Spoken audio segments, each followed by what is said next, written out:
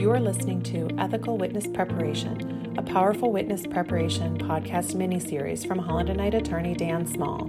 Dan is an experienced litigation attorney who has written books, published articles, and given talks around the United States on the ins and outs of witness preparation.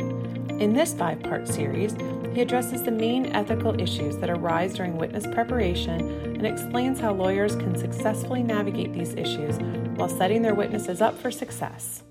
The extreme problem in ethical witness preparation is the one we discussed in the first episode of this mini-series, the perjury dilemma, the client who lies or intends to lie.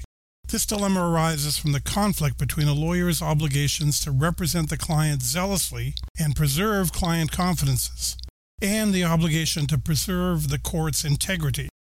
The search for a way out of this dilemma has involved what I call the 4 horsemen of the lying witness apocalypse: persuasion, narrative, withdrawal, and disclosures. Let's look at each of the 4 horsemen and the pros and cons of each one.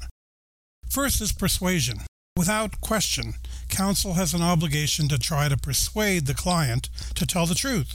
One of the most instructive cases on this point remains the Supreme Court's 1986 opinion in Nix v. Whiteside. Whiteside, a defendant in a criminal trial, told his lawyer he wanted to take the stand and tell a false story. His lawyer told him that would be perjury, and the lawyer might have to advise the court or seek to withdraw. Whiteside heeded the warning and did not take the stand, and was convicted.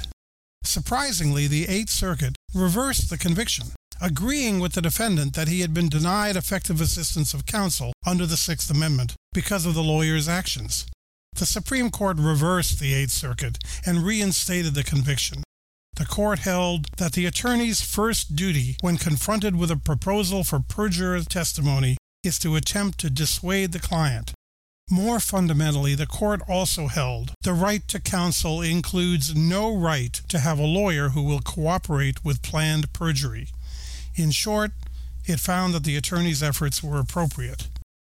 Persuasion worked in that instance. But what happens when it doesn't?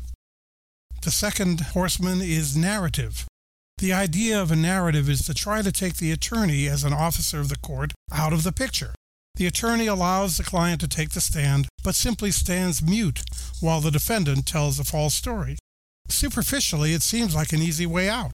The defendant gets their day in court, and the attorney does not actively assist in perjury. In reality, though, it's an endless minefield. An attorney is still an officer of the court, offering the client to the jury, presenting evidence, and arguing the case. The Supreme Court in the Nix case discussed the narrative approach in a footnote. It found that most courts treating the subject rejected this approach and insisted on a more rigorous standard, for good reason. The third horseman is withdrawal. For many, the last best resort when faced with a lying client is to withdraw from the case. Once again, that takes the attorney as an officer of the court out of the picture. An attendee at one of the CLE programs that I give around the country offered a good response to this when she said, "Only attorneys would think that perjured testimony is an attorney problem." She's right. Perjured testimony is a problem for the courts and our system of justice, not just for attorneys.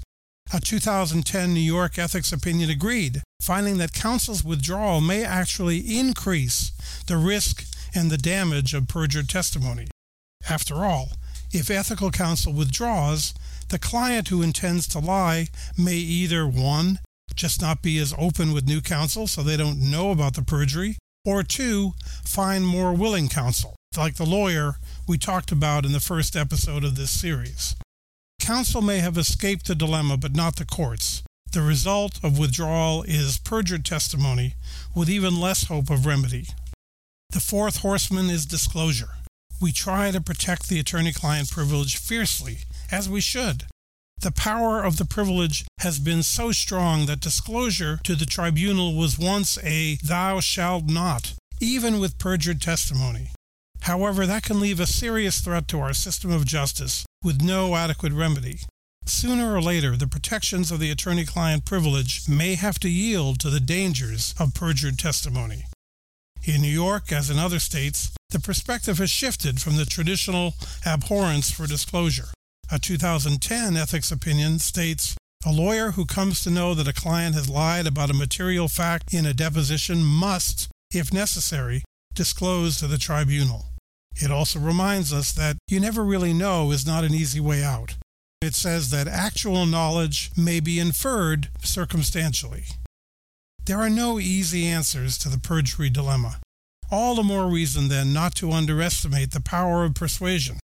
However, persuasion has to be both ethical and practical. You have to tell them it's the right thing to do, as well as it's the smart thing to do. Here are a couple of approaches. Madam Witness, I hate to tell you, but you're not as good a liar as you think you are. These are not little white lies. This is lying under oath. There are endless examples, many of them in the media, of people getting into more trouble for the cover-up than for the underlying conduct. Just a few examples: President Nixon, President Clinton, Martha Stewart. Don't join them. Many lawyers never have to encounter the perjury dilemma, and all lawyers hope they never will. But just because it hasn't happened to you yet, doesn't mean it won't. Hope for the best, but plan and study for the worst. Thank you for listening to Ethical Witness Preparation, a podcast series brought to you by Holland & Knight attorney Dan Small. To learn about Dan and his practice, please visit hklaw.com/Daniel-Small.